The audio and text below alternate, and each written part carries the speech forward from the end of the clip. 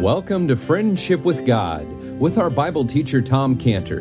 Today's message and previous messages can be listened to or downloaded for free at friendshipwithgod.org, friendshipwithgod.org, or find Tom Cantor on Facebook by searching for Tom Cantor and Friendship with God.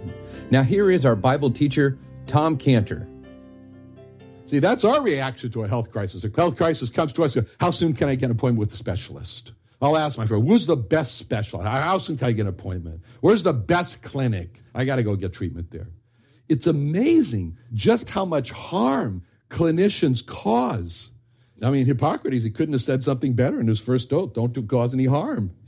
And in Mark, it describes this woman in Mark 5:26, a woman who just kept passing blood, hemorrhaging, passing blood, anemic, passing blood. And it says in Mark 5:26, she had suffered many things of many physicians. That's a good badge for physicians to wear, right? Suffered many things of many physicians, yeah. And had spent all that she had, and don't forget that part, and had spent all that she had, and then the next part, and was nothing bettered, but rather grew worse, So who would like to sign up to go to medical school now? So this poor woman had visited many physicians, and they damaged her in many ways. And she spent all her money on those physicians under their care, and she just got worse. But what makes 21 so wonderful, verse 21 so wonderful, is that it describes a habit of life with Isaac. When he faced a crisis, he turned to the Lord in prayer. It reminds me of a problem Jean, she had with her phone. And Jean's phone hasn't been working because the water line broke under her home. And so at 4 a.m., she told me, 4 a.m. in the morning, she woke up concerned about her phone. And so what did she do? She grab her cell phone and call the all-night number for the phone companies to come out quick and fix my phone. No, she prayed at 4 in the morning. And in the middle of her prayer, she heard static on the receiver that was left off the hook. The line was restored. 4 in the morning. That's better than being on hold with That's what she did. When a crisis comes, why did she do that? Because when a crisis comes, a habit of life is to turn to God in prayer. Isaac's habit in life that we're reading about in verse 21, that should be our habit in life. We're faced with a crisis, we turn to God. And Isaac, he didn't just pray casually to God for his wife. He earnestly called on God. He called out to God. Isaac had a passive personality. We've already seen that. I mean, the classic picture of Isaac is following Abraham up Mount Moriah. That's a picture of the life of Abraham. Father, where's the lamb? God will provide. Okay, I'll follow. That's Isaac. That wouldn't be Rebecca.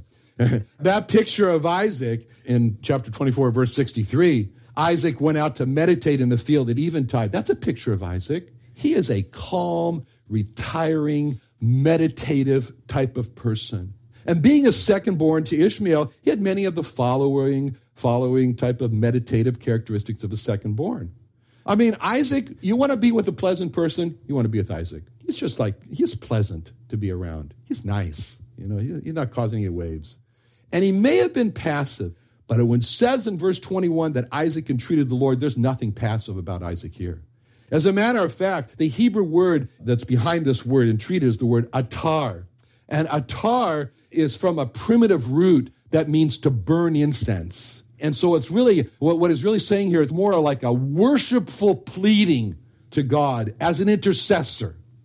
The word atar is used in Exodus 8:8, where it says, then Pharaoh called for Moses and Aaron and said, entreat, atar, the Lord, that he may take away the frogs from me and from my people. And I'll let the people go and do sacrifice. See, here was Pharaoh. He's suffering tremendously. Frogs everywhere. Frogs in his bed, frogs in his clothes. And he's begging in a worshipful way. He's begging, intercede for me. Go worshipfully plead to God to take the frogs away. So that's the same word, atar, that's used here to describe how Isaac is interceding for Rebekah earnestly. It's not just a description of, Lord, could you please do something about it? No, I mean, he is really into it. He's very earnest. It's just like the description of Elijah, where it talks about when he prayed for rain in James 5:17, it says, and Elijah was a man subject to like passions as we are. And he prayed earnestly that it might not rain, and it rained not on the earth by the space of 3.5 years. So he prayed for it not to rain, sorry. He prayed earnestly. When it says he prayed earnestly, behind those words, the Greek text uses the word prayer twice. So it's really reading, Elijah prayed in his prayer. It portrays for us that Elijah's praying, and as he's praying there, we're sort of like stepping out into overdrive in his prayer. It's like Elijah stepped out of the formality of his prayer. He stepped out of the how he normally prayed, I don't know. And he really reached out to God. He prayed in his prayer, which raises the question as to why did God allow Isaac to not have children for so long that it brought Isaac to this place of desperation of having to pray so hard for a child? I mean, it was God's will they have a child. Why? The answer is that God did not want this seed of promise to come naturally. But God wanted this seed to come by prayer as a confirmation this was from God. And sometimes that's what God does with us. We know that something is the will of God, but it's not happening. And like Isaac, we have to pray earnestly. Why? Because like Isaac, God wants us to have that answer to prayer that with a clear sign on it that says, not naturally, but as an answer to prayer. Now, when it says in verse 21 that Isaac entreated the Lord for his wife because she was barren, those words are interesting, for his wife. The Hebrew nakach, it means on the behalf of his wife or in the place of his wife. See, he had his own pain. See, Isaac had pain over the infertility, but Isaac felt Rebekah's pain, and that caused him to pray nakach in her place. See, that's the kind of praying that God wants us to pray, where we not only have the eyes, like we talked about, not only have the eyes of compassion, but we have the heart of compassion. It's so easy for us to leave our houses and we see people, but we don't see anyone. And we listen to people, but we don't hear anyone. And we touch people, but we don't feel anyone. Because we want to protect ourselves from being disturbed, from being upset. So we build this layer of protective insulation around us called hardness of heart. But God wants us to feel the needs we're praying for. And he wants us to get into their shoes of the people we're praying for. He wants us to see through their eyes. He wants us to feel through their hearts. And then we can pray as Isaac did, nakach, on behalf or in the place of Rebekah. That's true intercession. And that's how the Lord Jesus Christ intercedes for us. When it says in Hebrews 4:15 through 16, we have not a high priest, which cannot be touched with the feelings of our infirmities, but was in all points tempted like as we are, yet without sin. Let us therefore come boldly unto the throne of grace, that we may obtain mercy and find grace to help in time of need. See, he's touched with the feeling of our infirmities. It means that when the Lord prays, he's praying nakach in our behalf. He's seeing through our eyes. He's feeling through our heart. Now, we read in verse 20 that Isaac entreated the Lord. And we talked about last week, how long was this period? It's made clear to us. He was 40 years old when he got married. He was 60 years old when these boys were born. So we saw that this was 20 years. This was 20 years. That means that, the first, Isaac didn't waste any time. First, he takes her into the tent. All right. So after the first month, they waited and they saw she's not pregnant. They didn't have first response at that time, pregnancy test, but they had last response, which is just, anyway. So they went in, and so 1 month later, she's not pregnant. And this goes on for 20 years. And each month of the 20 years, they waited to see if Rebekah was pregnant. For 20 years, that's 240 months. That's a lot of months. 240 months, 240 times they waited to see if Rebekah is pregnant. 240 times they see that she hasn't conceived. You know what that shows about Isaac? Patience. Patience. They asked Hudson Taylor one time, what are the requirements for a missionary coming in China and then mission in China? And he says, there are 3 requirements. He said, the first requirement is patience. The second requirement is patience. And the third requirement is patience. So when it says that Isaac entreated the Lord, we understand prayer requires patience. 20 years of praying and waiting. That teaches us in order to become strong in prayer, we need to become strong in patience. Waiting, like it says in Hebrews 10:35 to 36. Cast not away, therefore, your confidence, which hath great recompense of reward. For ye have need of patience, that after having done the will of God, you might receive the promise. See, the answer to Isaac's prayer was coming, but he had to wait. And sometimes after we pray, we have to wait and not give up. because the prayer doesn't come immediately. The answer doesn't come immediately. That doesn't mean it's not God's will. Isaac waited for 20 years for the answer to his prayer. That's what makes prayer so difficult. If prayer was simply, I see a need, I ask God for the answer, and the answer comes immediately, prayer wouldn't be hard at all. Prayer, what's hard about that? But prayer involves waiting. And if we are not prepared, we don't prepare ourselves for waiting, we'll give up. We'll simply give up. Just how hard is it to wait in prayer? If we're to prepare ourselves for the difficulty of waiting in prayer, what should we be prepared for? It's an interesting description that tells us what to expect in this matter of waiting in prayer. And you might want to turn to it. It's in Numbers 8:24 through 25. Numbers 8:24 through 25. It's an interesting word here. And it describes for us, it gives us an insight as to what we're getting into when we commit ourselves to prayer and the work that we need to be prepared for. Numbers 8:24 through 25 says this. This is that belongeth unto the Levites from 20 and 5 years old and upward. They shall go in to wait upon the service of the tabernacle of the congregation. See, they shall go in to wait upon the service of the tabernacle. See? And from the age of 50 years, they shall cease waiting upon the service thereof and shall serve no more. See? Start waiting, doing their work of waiting when they're 25, and they stop 25 years later. And it says, this work belongs to the Levites. Waiting.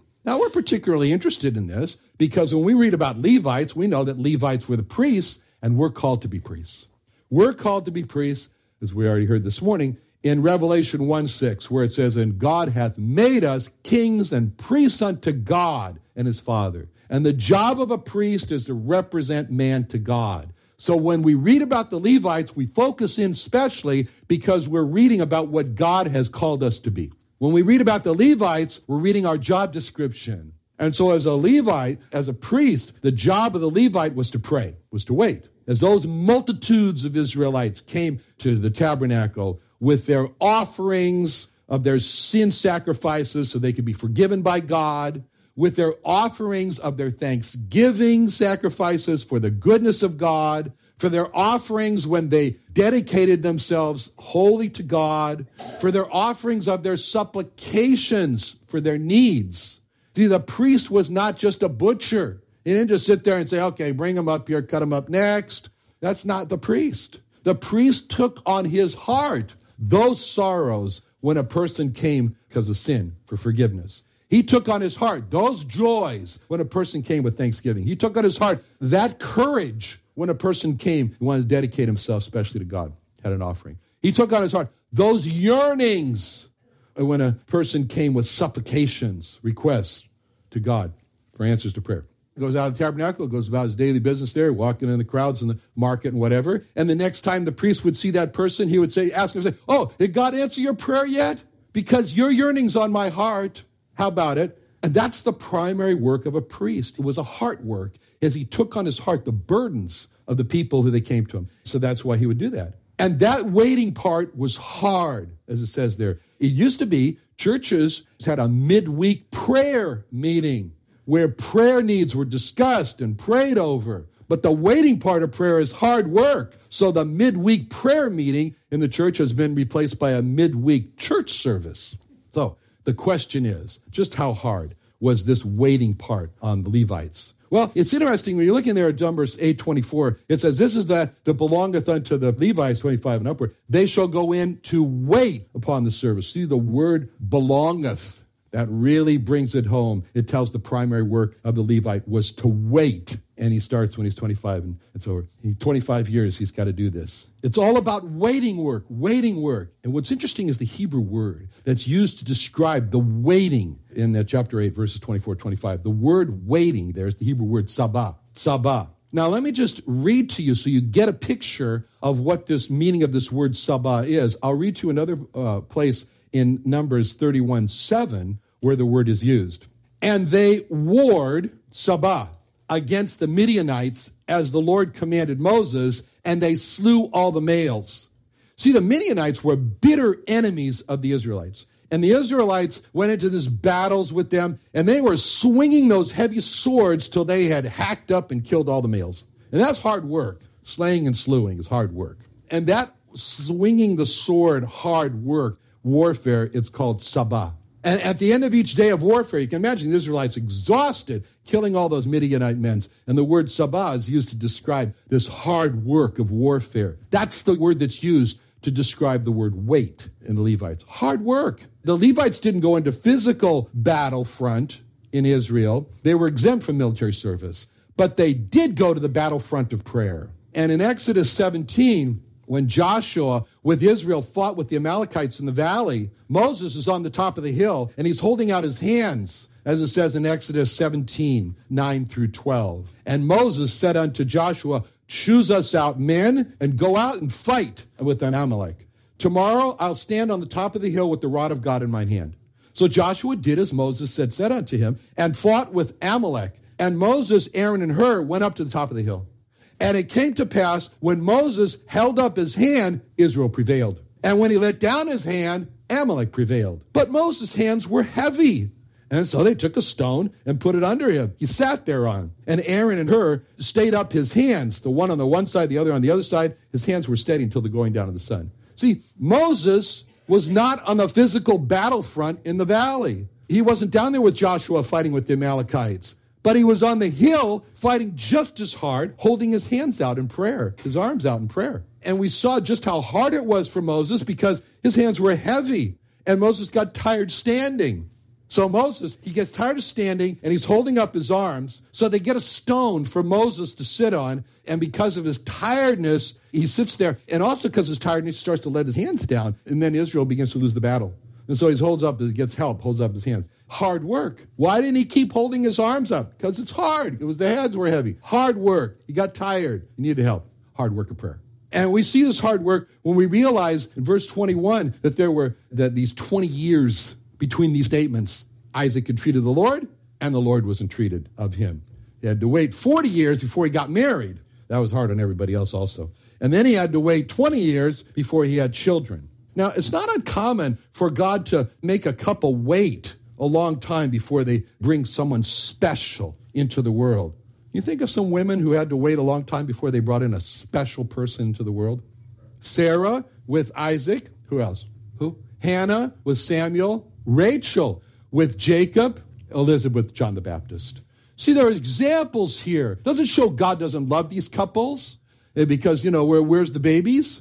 And so after Isaac entreated the Lord, we read Isaac entreated the Lord for his wife because she was barren, and the Lord was entreated of him. See, Isaac entreated the Lord, and the Lord was entreated of him. We can imagine how Isaac was praying. Oh, God, give me a son. You promised the seed is going to come through me. Give me a son. Now, Isaac was praying for a son. And how did God answer Isaac's prayer? Gave him 2 sons. I'll see your son and I'll raise you a son. He gave him 2 sons. He says, 2 sons. And there's a word in verse 24 that shows how surprised and how happy Isaac was to see how God answers his prayer for 1 son with 2 sons. What's the word? Verse 24, it expresses how the surprise of it all. Just one word. Yeah, behold. He says, behold, that word. We can see Isaac running around, and he's saying, I was praying for Rebekah to have 1 son. Behold, there were twins in her womb. He said, and it shows that we might have to wait a long time for an answer to prayer. But when God does answer, it's often more than we expected. Like it says in Jeremiah 33:3, call unto me, and I will answer thee and show thee great and mighty things which thou knowest not. See, in that verse, God is challenging us. You pray, you wait, and I'll guarantee you it'll be worth it. I'll make it worth it because I'll show you some great and mighty things you weren't expecting. Isaac, you weren't expecting twins. What twins they were. So, finally, at the end of verse 21, we read, Rebekah has conceived. See, after 20 long years, hard work of waiting and praying and praying and waiting, finally she conceives.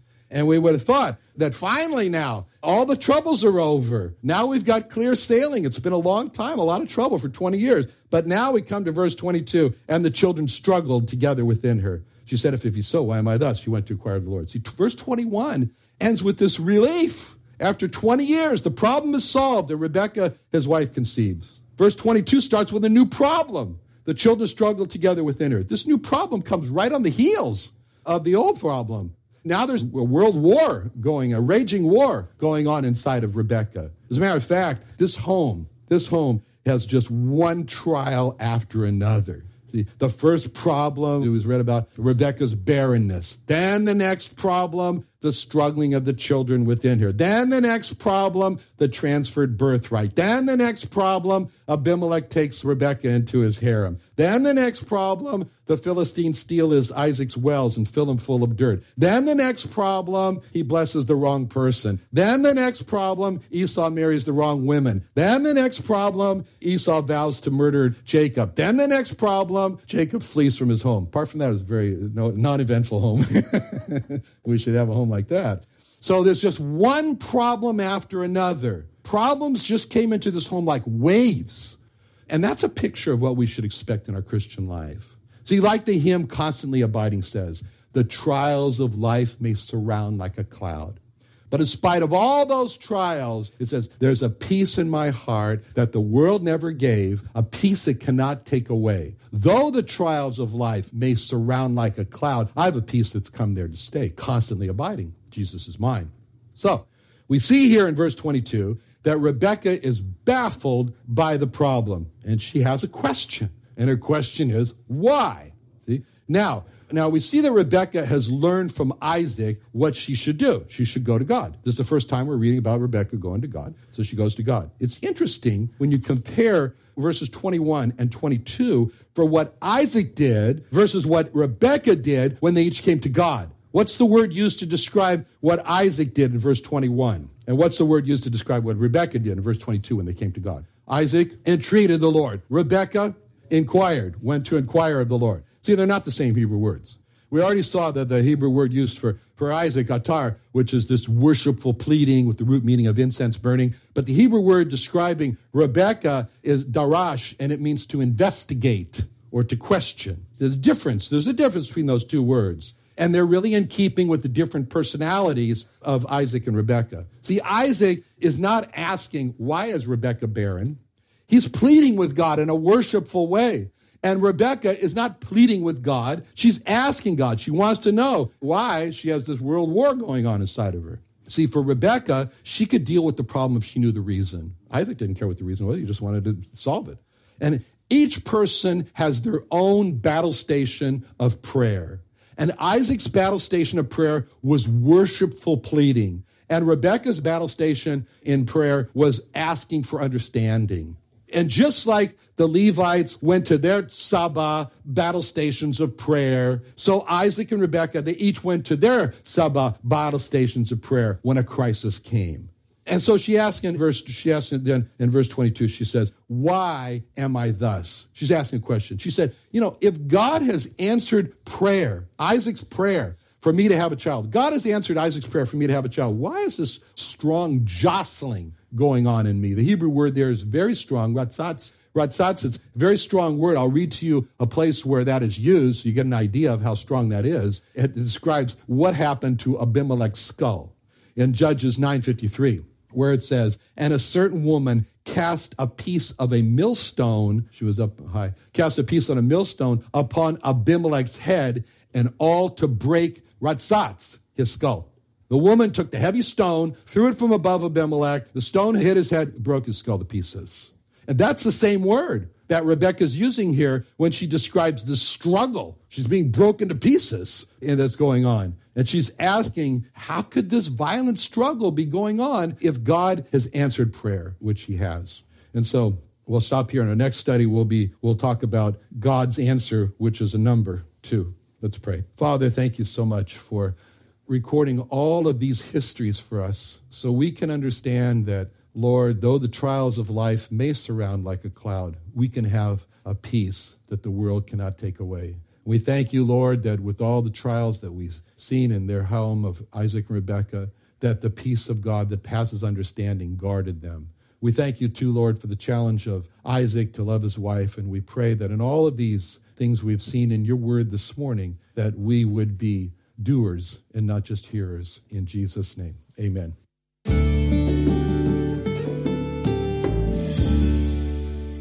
Another wonderful day studying the Bible with our Bible teacher, Tom Cantor, here on Friendship with God. Don't forget that today's message and previous messages can be listened and downloaded for free at friendshipwithgod.org, friendshipwithgod.org, or for more information about Tom Cantor and Friendship with God and Israel Restoration Ministries, call us at 800-247-3051. Sunday Night Church is back. Join Friendship with God Bible teacher Tom Cantor at the new Friendship with God Fellowship every Sunday night at 5:30 p.m. at the Creation and Earth History Museum in Santee, California. Join us early each Sunday at 4:30 p.m. for food and fellowship with Sunday evening services to follow at 5:30 p.m. Watch Tom Cantor and the service on YouTube Live, located on the Friendship with God website. Enjoy encouraging teaching from our Bible teacher Tom Cantor in a relaxed and family-friendly atmosphere.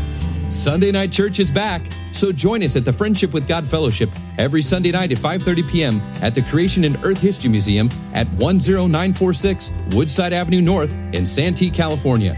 For more information, call us at 800-247-3051, 1-800-247-3051, or visit friendshipwithgod.org. That's friendshipwithgod.org for the Friendship with God Fellowship.